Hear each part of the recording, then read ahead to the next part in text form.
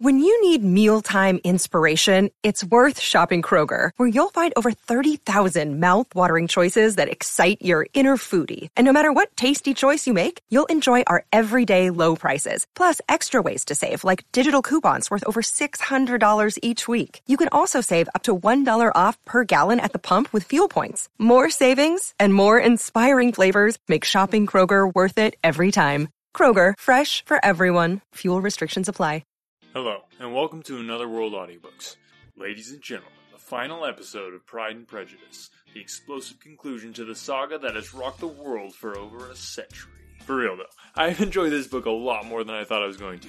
Did you guys enjoy it? Leave a rating on the podcast and let me know, because if you guys hate it, there's really no point for me to keep doing this. But I don't know if you like it or not unless you leave a review. Thanks so much for listening though. Don't forget the drawing for that beautiful hardcover edition of Pride and Prejudice. You have until the end of Sunday, March 4th to enter. The winner will be chosen at random from those who have become patrons of Another World Audiobooks on Patreon. Just go to patreon.com/AnotherWorldAudiobooks. Oh, and be sure to stay till the end of the episode. I've got an awesome opportunity for you that I'll be announcing in the outro. You don't want to miss it. Thanks for all your support. You make this podcast possible. And now, without further ado, I give you the final episode, chapters 58 through 61 of Pride and Prejudice. Enjoy. Chapter 58. Instead of receiving any such letter of excuse from his friend, as Elizabeth half expected Mr. Bingley to do, he was able to bring Darcy with him to Longbourn before many days had passed after Lady Catherine's visit. The gentleman arrived early, and before Mrs. Bennet had time to tell him of their having seen his aunt, of which her daughter sat in momentary dread, Bingley, who wanted to be alone with Jane, proposed their all walking out. It was agreed to. Mrs. Bennet was not in the habit of walking. Mary could never spare time, but the remaining five set off together. Bingley and Jane, however, soon allowed the others to outstrip them. They lagged behind while Elizabeth, Kitty, and Darcy were to entertain each other. Very little was said by either. Kitty was too much afraid of him to talk. Elizabeth was secretly forming a desperate resolution, and perhaps he might be doing the same. They walked towards the Lucases, because Kitty wished to call upon Maria, and as Elizabeth saw no occasion for making it a general concern, when Kitty left them she went boldly on with him alone. Now was the moment for her resolution to be executed, and while her courage was high, she immediately said, "Mr. Darcy, I am a very selfish creature, and for the sake of giving relief to my own feelings, care not how much I may be wounding yours. I can no longer help thanking you for your unexampled kindness to my poor sister. Ever since I have known it, I have been most anxious to acknowledge to you how gratefully I feel it. Were it known to the rest of my family, I should not have merely my own gratitude to express." "I am sorry, exceedingly sorry," replied Darcy in a tone of surprise and emotion, "that you have ever been informed of what may, in a mistaken light, have given you uneasiness. I did not think Mrs. Gardiner was so little to be trusted." "You must not blame my aunt. Lydia's thoughtlessness first betrayed to me that you had been concerned in the matter, and of course I could not rest till I knew the particulars. Let me thank you again and again in the name of all my family for that generous compassion which induced you to take so much trouble and bear so many mortifications for the sake of discovering them." "If you will thank me," he replied, "let it be for yourself alone. That the wish of giving happiness to you might add force to the other inducements which led me on, I shall not attempt to deny. But your family owe me nothing. Much as I respect them, I believe I thought only of you." Elizabeth was too much embarrassed to say a word. After a short pause, her companion added, "You are too generous to trifle with me. If your feelings are still what they were last April, tell me so at once. My affections and wishes are unchanged, but one word from you will silence me on the subject forever." Elizabeth, feeling all the more than common awkwardness and anxiety of his situation, now forced herself to speak, and immediately, though not very fluently, gave him to understand that her sentiments had undergone so material a change since the period to which he alluded, as to make her receive with gratitude and pleasure his present assurances. The happiness which this reply produced was such as he had probably never felt before, and he expressed himself on the occasion as sensibly and as warmly as a man violently in love can be possessed to do. Had Elizabeth been able to encounter his eye, she might have seen how well the expression of heartfelt delight diffused over his face became him. But though she could not look, she could listen, and he told her of feelings which, in proving of what importance she was to him, made his affection every moment more valuable. They walked on without knowing in what direction. There was too much to be thought and felt and said for attention to any other objects.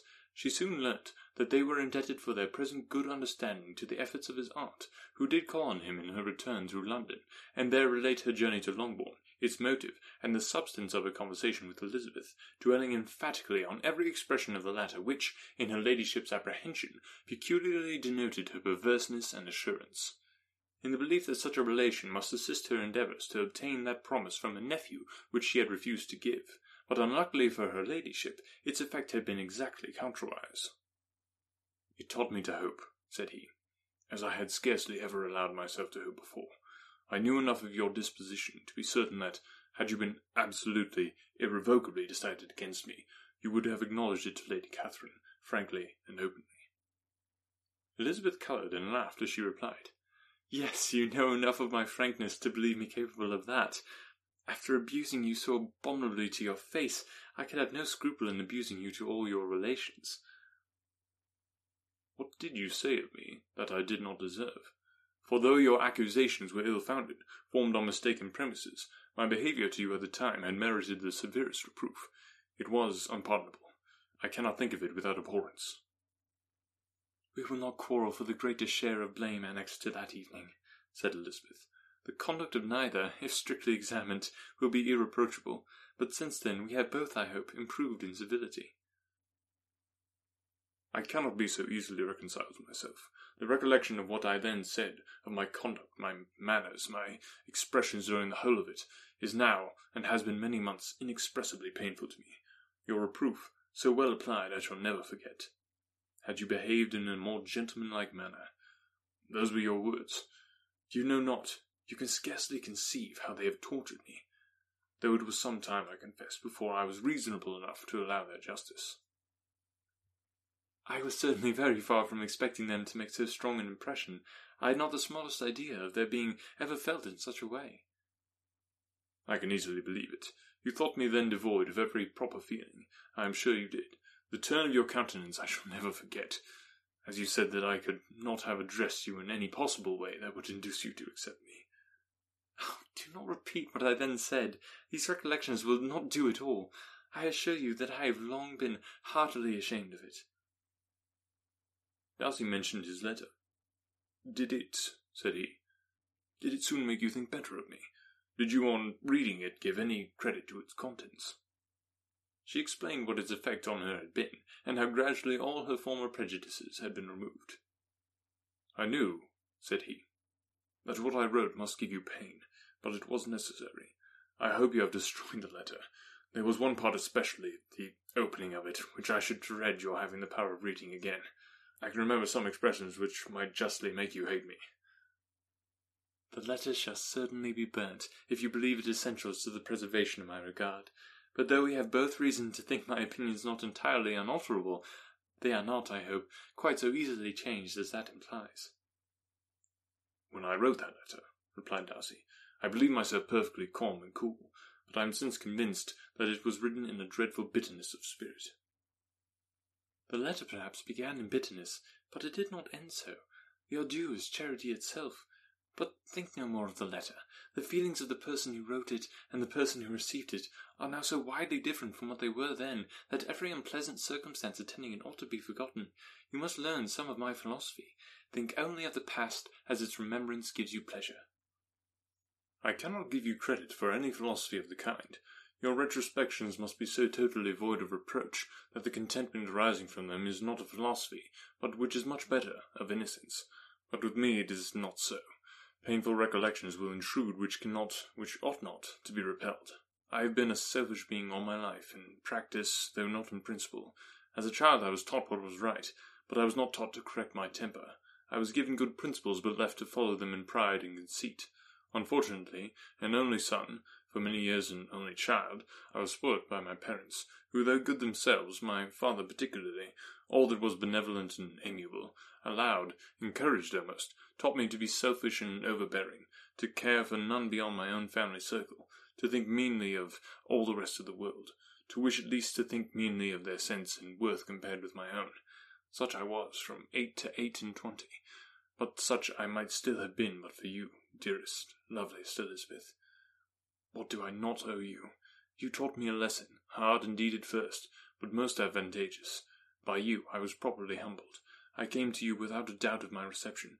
You showed me how insufficient were all my pretensions to please a woman worthy of being pleased. Had you then persuaded yourself that I should? Indeed I had. What will you think of my vanity? I believed you to be expecting my addresses. My manners must have been in fault, but not intentionally, I assure you. I never meant to deceive you, but my spirits might often lead me wrong. How you must have hated me after that evening! Hate you? I was angry perhaps at first, but my anger soon began to take a proper direction. I am almost afraid of asking what you thought of me when we were at Pemberley. You blame me for coming? No, indeed. I felt nothing but surprise. Your surprise could not be greater than mine in being noticed by you. My conscience told me that I deserved no extraordinary politeness, and I confess that I did not expect to receive more than my due. My object, then, replied Darcy, was to show you, by every civility in my power, that I was not so mean as to resent the past, and I hope to obtain your forgiveness, to lessen your ill opinion by letting you see that your reproofs had been attended to. How soon any other wishes introduced themselves I can hardly tell, but I believe in about half an hour after I had seen you.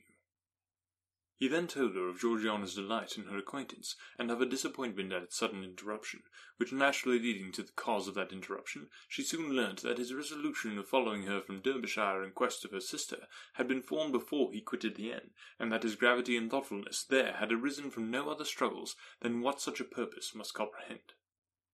She expressed her gratitude again, but it was too painful a subject to each to be dwelt on farther. After walking several miles in a leisurely manner, and too busy to know anything about it, they found at last, on examining their watches, that it was time to be at home. What could have become of Mr. Bingley and Jane? Was a wonder which introduced the discussion of their affairs. Darcy was delighted with their engagement. His friend had given him the earliest information of it.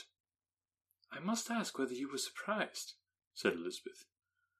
Not at all. When I went away, I felt that it should soon happen. That is to say, you had given your permission. I guessed as much. And though he exclaimed at the term, she found that it had been pretty much the case. On the evening before my going to London, said he, I made a confession to him, which I believe I ought to have made long ago. I told him of all that had occurred to make my former interference in his affairs absurd and impertinent. His surprise was great. He had never had the slightest suspicion.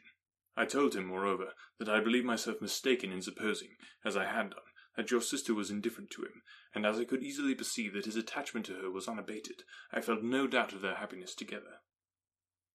Elizabeth could not help smiling at his easy manner of directing his friend. Did you speak from your own observation, said she, when you told him that my sister loved him, or merely from my information last spring? From the former. I had narrowly observed her during the 2 visits which I had lately made here, and I was convinced of her affection. And your assurance of it, I suppose, carried immediate conviction to him? It did. Bingley is most unaffectedly modest. His diffidence had prevented his depending on his own judgment in so anxious a case, but his reliance on mine made everything easy. I was obliged to confess one thing, which for a time, and not unjustly, offended him. I could not allow myself to conceal that your sister had been in town 3 months last winter, that I had known it and purposely kept it from him. He was angry, but his anger, I am persuaded, lasted no longer than he remained in any doubt of your sister's sentiments. He has heartily forgiven me now. Elizabeth longed to observe that Mr. Bingley had been a most delightful friend, so easily guided that his worth was invaluable, but she checked herself. She remembered that he had yet learnt to be laughed at, and it was rather too early to begin. In anticipating the happiness of Bingley, which of course was to be inferior only to his own, he continued the conversation till they reached the house. In the hall they parted.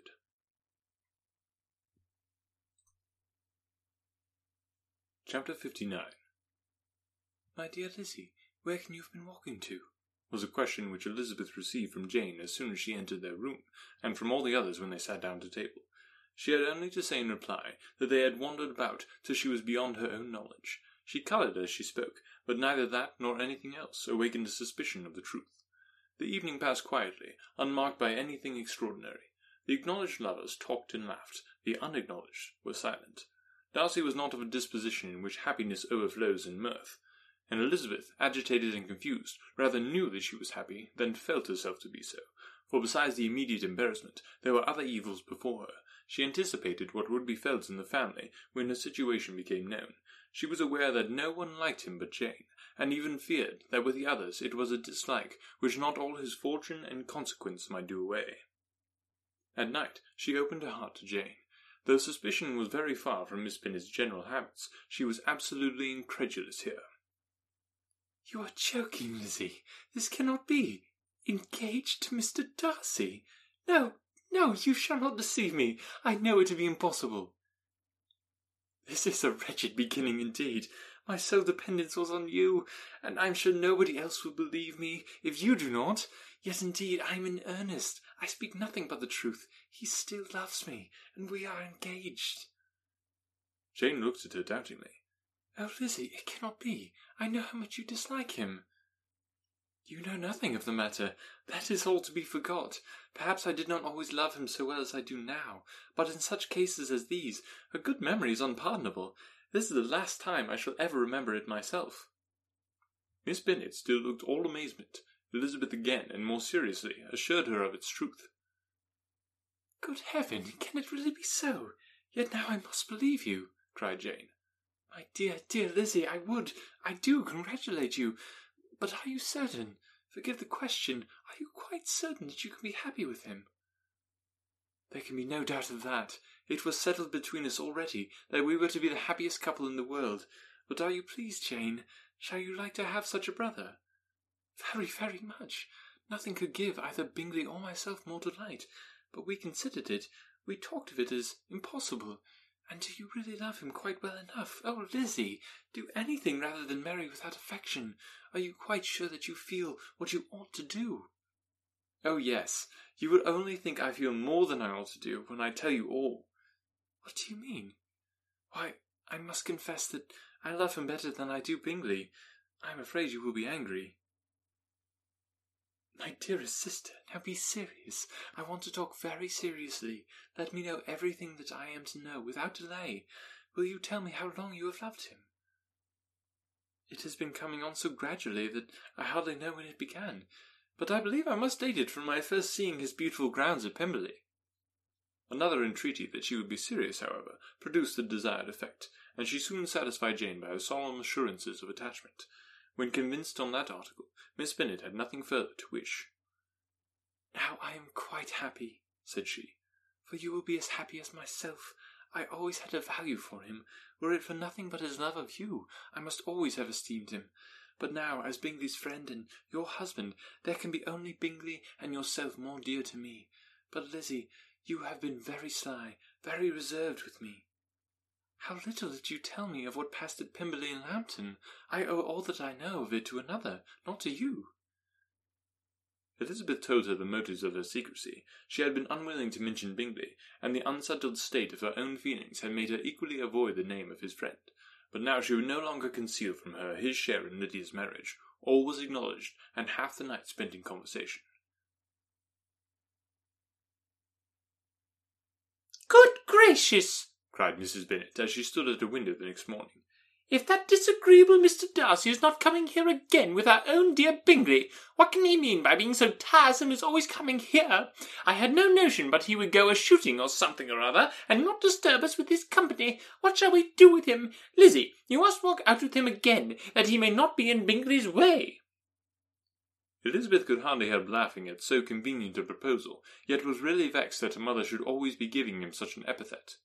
As soon as they entered, Bingley looked at her so expressively, and shook hands with such warmth as left no doubt of his good information, and he soon afterwards said aloud, "Mrs. Bennet, have you no more lanes hereabouts in which Lizzie may lose her way again today?"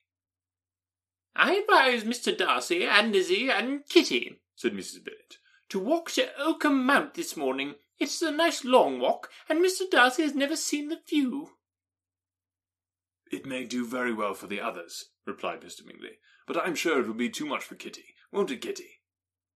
Kitty owned that she had rather stay at home. Darcy professed a great curiosity to see the view from the mount, and Elizabeth silently consented. As she went upstairs to get ready, Mrs. Bennet followed her, saying, I am quite sorry, Lizzie, that you should be forced to have that disagreeable man all to yourself, but I hope you will not mind it. It is all for Jane's sake, you know, and there is no occasion for talking to him, except just now and then, so do not put yourself to inconvenience. During their walk, it was resolved that Mr. Bennet's consent should be asked in the course of the evening. Elizabeth reserved to herself the application for her mother's. She could not determine how her mother would take it, sometimes doubting whether all his wealth and grandeur would be enough to overcome her abhorrence of the man. But whether she were violently set against the match, or violently delighted with it, it was certain that her manner would be equally ill adapted to do credit to her sense, and she could no more bear that Mr. Darcy should hear the first raptures of her joy than the first vehemence of her disapprobation. In the evening, soon after Mr. Bennet withdrew to the library, she saw Mr. Darcy rise also and follow him, and her agitation on seeing it was extreme. She did not fear her father's opposition, but he was going to be made unhappy, and that it should be through her means that she, his favourite child, should be distressing him by her choice, should be filling him with fears and regrets in disposing of her, was a wretched reflection, and she sat in misery till Mr. Darcy appeared again, when, looking at him, she was a little relieved by his smile. In a few minutes he approached the table where she was sitting with Kitty, and while pretending to admire her work, said in a whisper, "Go to your father's. He wants you in the library." She was gone directly. Her father was walking about the room, looking grave and anxious. "Lizzie," said he, "what are you doing? Are you out of your senses to be accepting this man? Have you not always hated him?" How earnestly did she then wish that her former opinions had been more reasonable, her expressions more moderate. It would have spared her from explanations and professions which it was exceedingly awkward to give, but they were now necessary, and she assured him, with some confusion, of her attachment to Mr. Darcy. "Or, in other words, you are determined to have him. He is rich, to be sure, but you may have more fine clothes and fine carriages than Jane, but will they make you happy?" "Have you any other objection," said Elizabeth, "than your belief of my indifference?" "None at all. We all know him to be a proud, unpleasant sort of man, but this would be nothing if you really liked him." I do like him," she replied with tears in her eyes. "I love him. Indeed, he has no improper pride. He is perfectly amiable. You do not know what he really is. Then pray do not pain me by speaking of him in such terms." "Lizzie," said her father, "I have given him my consent. He is the kind of man indeed to whom I should never dare refuse anything which he condescended to ask. I now give it to you, if you are resolved on having him. But let me advise you to think better of it. I know your disposition, Lizzie. I know that you could be neither happy nor respectable unless you truly esteemed your husband, unless you looked up to him as a superior. Your lively talents would place you in the greatest danger in an unequal marriage. You could scarcely escape discredit and misery. My child, let me not have the grief of seeing you unable to respect your partner in life. You know not what you are about."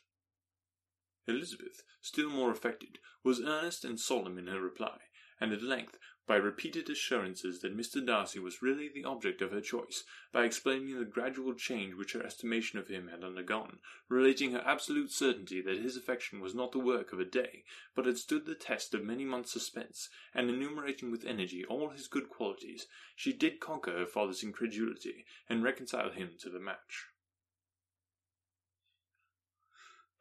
"Well, my dear," said he, when she ceased speaking, "I have no more to say. If this be the case, he deserts you. I could not have parted with you, my Lizzie, to anyone less worthy." To complete the favourable impression, she then told him what Mr. Darcy had voluntarily done for Lydia. He heard her with astonishment. "This is an evening of wonders indeed. And so Darcy did everything. Made up the match, gave the money, paid the fellow's debts, and got him his commission. So much the better. It will save me a world of trouble and economy. Had it been your uncle's doing, I must and would have paid him. But these violent young lovers carry everything their own way. I shall offer to pay him tomorrow. He will rant and storm about his love for you, and there will be an end of the matter." He then recollected her embarrassment a few days before, on his reading Mr. Collins's letter. After laughing at her some time, allowed her at last to go, saying as she quitted the room, "If any young men come for Mary or Kitty, send them in, for I'm quite at leisure." Elizabeth's mind was now relieved from a very heavy weight, and after a half-hour's quiet reflection in her own room, she was able to join the others with tolerable composure. Everything was too recent for gaiety, but the evening passed tranquilly away. There was no longer anything material to be dreaded, and the comfort of ease and familiarity would come in time. When her mother went up to her dressing-room at night, she followed her, and made the important communication. Its effect was most extraordinary, for on first hearing it, Mrs. Bennet sat quite still, and unable to utter a syllable, nor was it under many, many minutes that she could comprehend what she heard, though not in general backward to credit what was for the advantage of her family, or that came in the shape of a lover to any of them. She began at length to recover, to fidget about in her chair, get up, sit down again, wonder, and bless herself. Good gracious Lord, bless me! Only think! Dear me, Mr. Darcy, who would have thought it? And it is really true. Oh, my sweetest Lizzie, how rich and how great you will be! What pin money, what jewels, what carriages you will have! Jane does nothing to it, nothing at all. I am so pleased, so happy, such a charming man, so handsome, so tall. Oh, my dear Lizzie, pray apologize for my having disliked him so much before. I hope he will overlook it. Dear, dear Lizzie, a house in town, everything that is charming, 3 daughters married, 10,000 a year! Oh, Lord, what will become of me? I shall go distracted. This was enough to prove that her approbation need not be doubted, and Elizabeth, rejoicing that such an effusion was heard only by herself, soon went away. But before she had been 3 minutes in her own room, her mother followed her. My dearest child, she cried, I can think of nothing else. 10,000 a year, and very likely more. 'Tis as good as a lord, and a special licence. You must and shall be married by a special licence. But, my dearest love, tell me what dish Mr. Darcy is particularly fond of, that I may have it tomorrow. This was a sad omen of what her mother's behaviour to the gentleman himself might be, and Elizabeth found that, though in the certain possession of his warmest affection, and secure of her relations' consent, there was still something to be wished for. But the morrow passed off much better than she expected, for Mrs. Bennet luckily stood in such awe of her intended son-in-law, that she ventured not to speak to him, unless it was in her power to offer him any attention or mark her deference for his opinion. Elizabeth had the satisfaction of seeing her father taking pains to get acquainted with him, and Mr. Bennet soon assured her that he was rising every hour in his esteem. "I admire all my 3 son-in-laws highly," said he. "Wickham perhaps is my favourite, but I think I shall like your husband quite as well as James." Chapter 60. Elizabeth's spirits soon rising to playfulness again, she wanted Mr. Darcy to account for his having ever fallen in love with her. "How could you begin?" said she. "I can comprehend your going on charmingly, when you had once made a beginning, but what could set you off in the first place?" "I cannot fix on an hour, or the spot, or the look, or the words which laid the foundation. It is too long ago. I was in the middle before I knew that I had begun." "My beauty you had early withstood, and as for my manners, my behaviour to you was at least always bordering on uncivil, and I never spoke to you without rather wishing to give you pain than not. Now be sincere. Did you admire me for my impertinence?" "For the liveliness of your mind, I did." "You may as well call it impertinence at once. It was very little less. The fact is, that you were sick of civility, of deference, of officious attention. You were disgusted with the women who were always speaking and looking and thinking of your approbation alone. I roused and interested you because I was so unlike them. Had you not been really amiable, you would have hated me for it.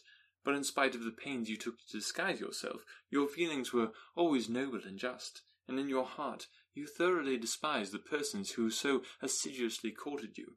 There. I have saved you the trouble of accounting for it, and really, all things considered, I begin to think it perfectly reasonable. To be sure, you knew no actual good of me, but nobody thinks of that when they fall in love."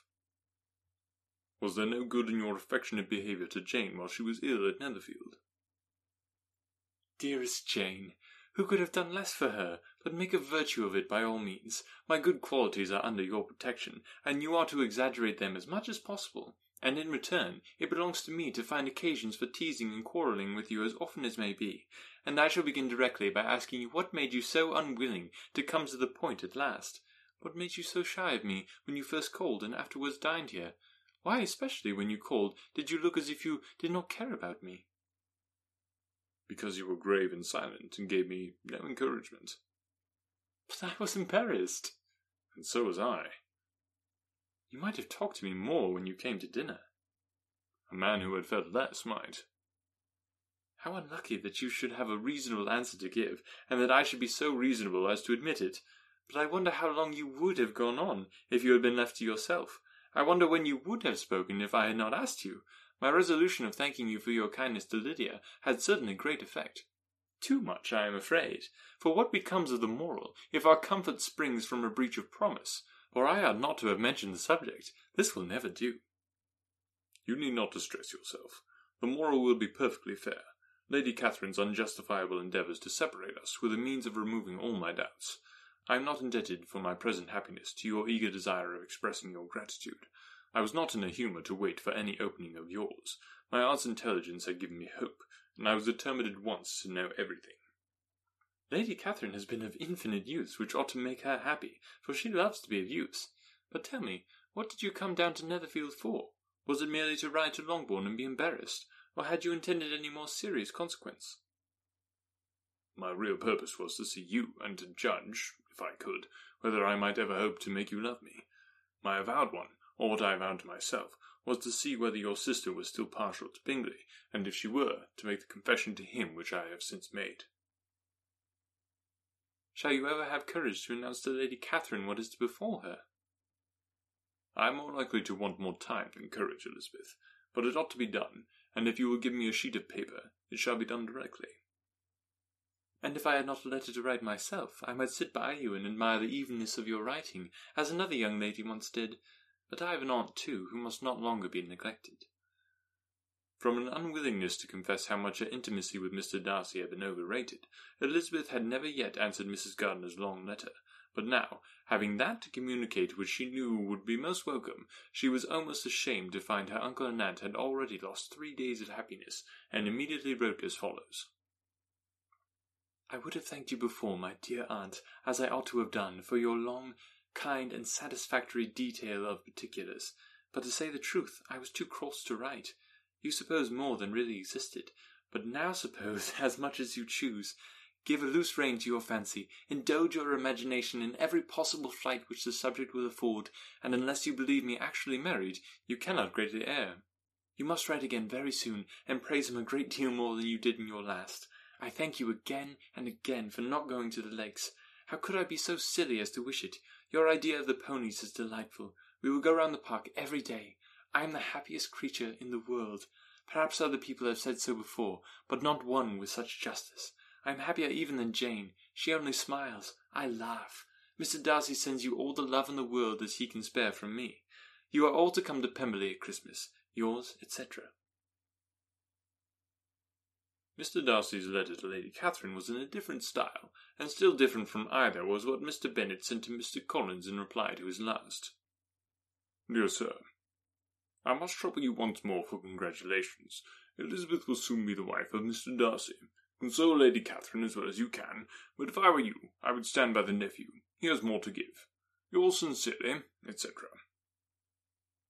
Miss Bingley's congratulations to her brother on his approaching marriage were all that was affectionate and insincere. She wrote even to Jane on the occasion to express her delight and repeat all her former professions of regard.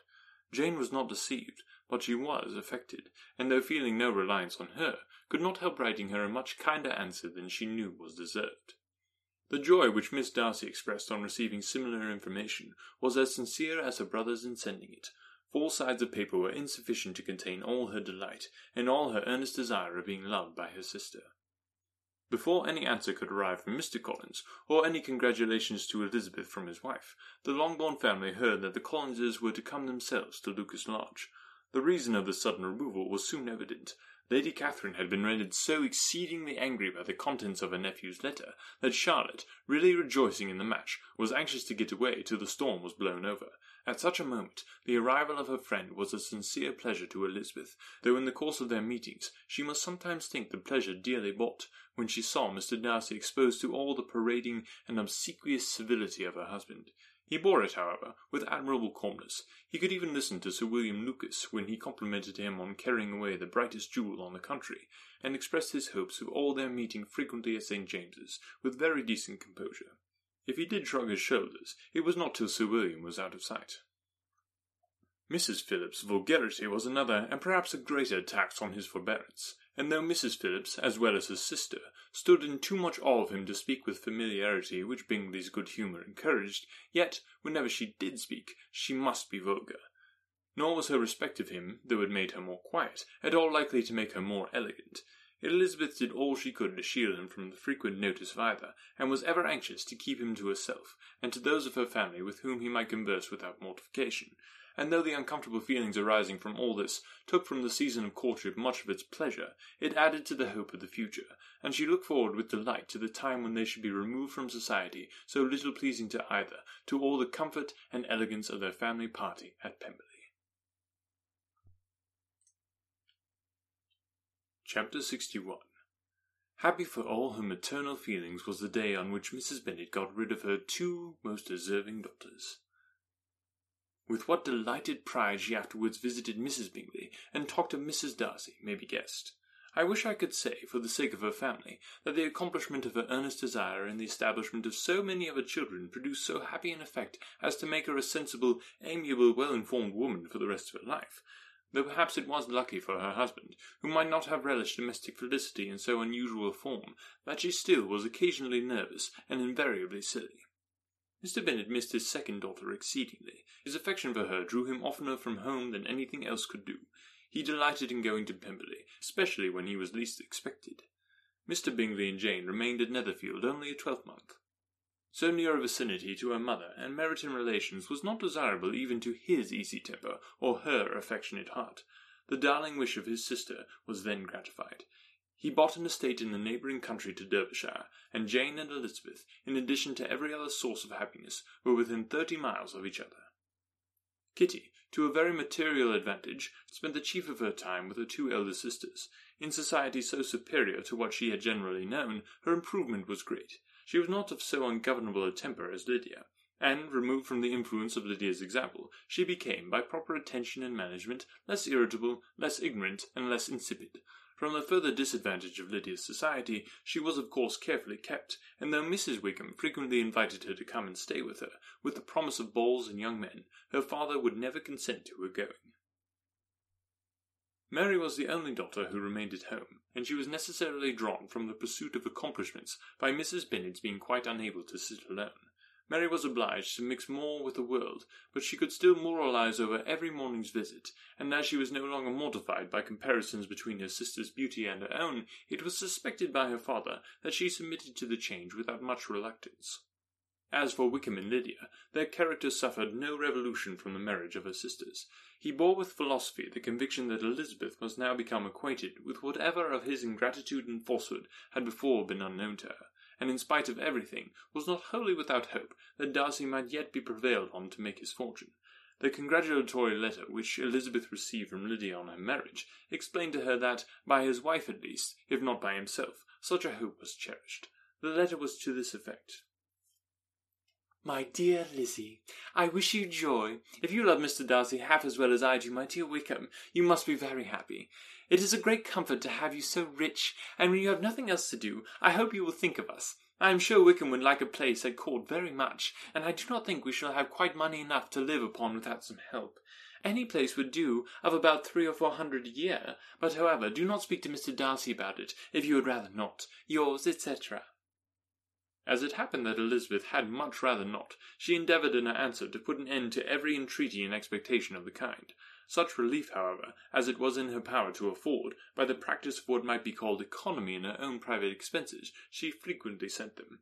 It had always been evident to her that such an income as theirs, under the direction of two persons so extravagant in their wants, and heedless of the future, must be very insufficient to their support, and whenever they changed their quarters, either Jane or herself were sure of being applied to for some little assistance towards discharging their bills.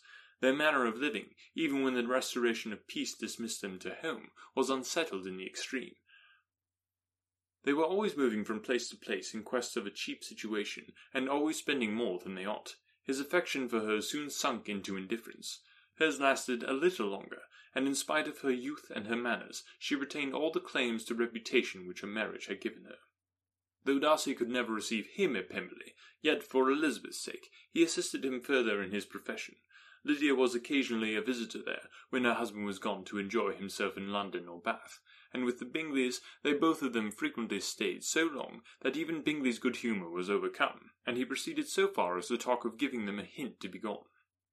Miss Bingley was very deeply mortified by Darcy's marriage, but as she thought it advisable to retain the right of visiting at Pemberley, she dropped all her resentment, was fonder than ever of Georgiana, almost as attentive to Darcy as heretofore, and paid off every arrear of civility to Elizabeth. Pemberley was now Georgiana's home, and the attachment of the sisters was exactly what Darcy had hoped to see. They were able to love each other even as well as they intended. Georgiana had the highest opinion in the world of Elizabeth, though at first she often listened with an astonishment bordering on alarm at her lively, sportive manner of talking to her brother. He, who had always inspired in herself a respect which almost overcame her affection, she now saw the object of open pleasantry. Her mind received knowledge which had never before fallen in her way. By Elizabeth's instructions, she began to comprehend that a woman may take liberties with her husband which a brother would not always allow in a sister more than 10 years younger than himself. Lady Catherine was extremely indignant on the marriage of her nephew, and as she gave way to all the genuine frankness of her character in her reply to the letter which announced its arrangement, she sent him language so very abusive, especially of Elizabeth, that for some time all intercourse was at an end. But at length, by Elizabeth's persuasion, he was prevailed on to overlook the offence and seek a reconciliation, and after a little further resistance on part of his aunt, her resentment gave way, either to her affection for him or her curiosity to see how his wife conducted herself, and she condescended to wait on them at Pemberley, in spite of that pollution which its woods had received, not merely from the presence of such a mistress, but the visits of her uncle and aunt from the city. With the Gardiners they were always on the most intimate terms. Darcy, as well as Elizabeth, really loved them, and they were both ever sensible of the warmest gratitude towards the persons who, by bringing her into Derbyshire, had been the means of uniting them. The end. Guys, thanks again so much for listening. Remember, if you enjoyed the podcast, the biggest way you can help out is by telling a friend, because who doesn't like free audiobooks? So in case you're listening to this after March 4th, I want to let you know there's still some awesome perks to be had by becoming a patron of Another World Audiobooks on Patreon. That is where the awesome opportunity I mentioned comes into play. If you pledge on Patreon $5 a month, you'll become part of a special group of people that not only make the podcast possible, but also have some serious input on what book we'll be doing next. Now, you could definitely send me an email with any suggestions, anotherworldaudiobooks@gmail.com, or comment on the Facebook page, or tweet me with what book you'd like to see us do next. However, if you pledge on Patreon $5 a month, it will be more than a suggestion. You'll be part of the actual team making the decision on what book we do next. Sound interesting? Then check out patreon.com/anotherworldaudiobooks. As always, if you don't feel like you can contribute by becoming a patron, no worries. Still love you, still gonna make you audiobooks. All you gotta do is sit back, relax, listen, enjoy, and share the podcast. You guys rock. Thanks for listening today. And be sure to be watching the social media as we may hint a little bit toward what books may or may not be coming up next.